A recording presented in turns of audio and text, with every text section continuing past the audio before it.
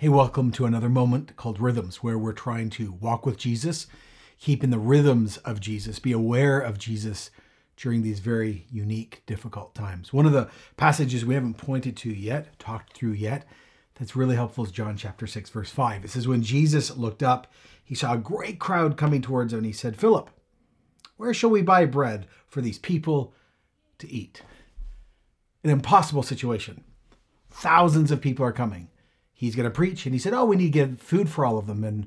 And it's impossible. Like, this cannot be worked out. Now, verse 6 is what's so intriguing. He asked this only to test him, for he already had in mind what he was going to do. Jesus wasn't shocked by this. Jesus knew this was coming, and Jesus already had a plan. But he did this to test Philip. I said this years ago. This was a heaven-given moment, a test for Philip, a test of faith, a test to ask the question, would Jesus really show up? Would he provide? Would he come through?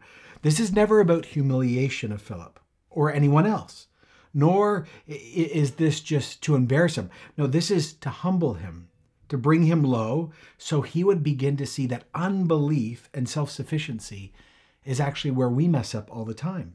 Well, Philip answered him. Very smart. He would probably consider himself a realist.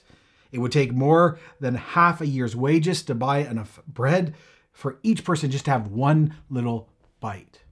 Well, another one of the disciples, Andrew, Simon Peter's brother, spoke up. Verse 9, well, here's a boy with 5 small barley loaves and 2 small fish, but how will they go among so many? So he had a little bit more faith, but not much. And of course, I think most of us, if not all of us, know the story. Jesus took those 5 loaves, 2 fishes, and fed thousands of people, and again, evidenced the kingdom of God. As we are now in a new week, going through another phase of this COVID-19 experience, and there's all sorts of new news. Again, certain things are getting better, certain things stay the same, things are opening a little bit. Here's what we need to remember.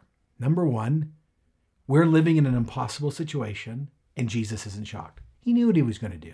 He knows what he's going to do right now. And in this moment, remember, God is trying to wean out of his church unbelief and self-sufficiency. Second of all, he takes 5 loaves and 2 fish and feeds thousands. So, very simple question. What do you got in your hands? What do you have that feels so insignificant that could make no difference? During this moment, give it to Jesus and ask him to take the small, insignificant thing and produce something profound out of it.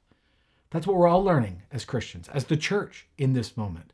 That Jesus is aware, Jesus isn't shocked, Jesus has got a plan, and Jesus can take the small things, the insignificant things, and actually do miracles for thousands. So as you consider, just remember, what do you got in your hands? Give them to Jesus and see what he does. That's what he did. That's what he's always done. And that's what he's going to do again. Thanks for hanging out as we've done Rhythms again together.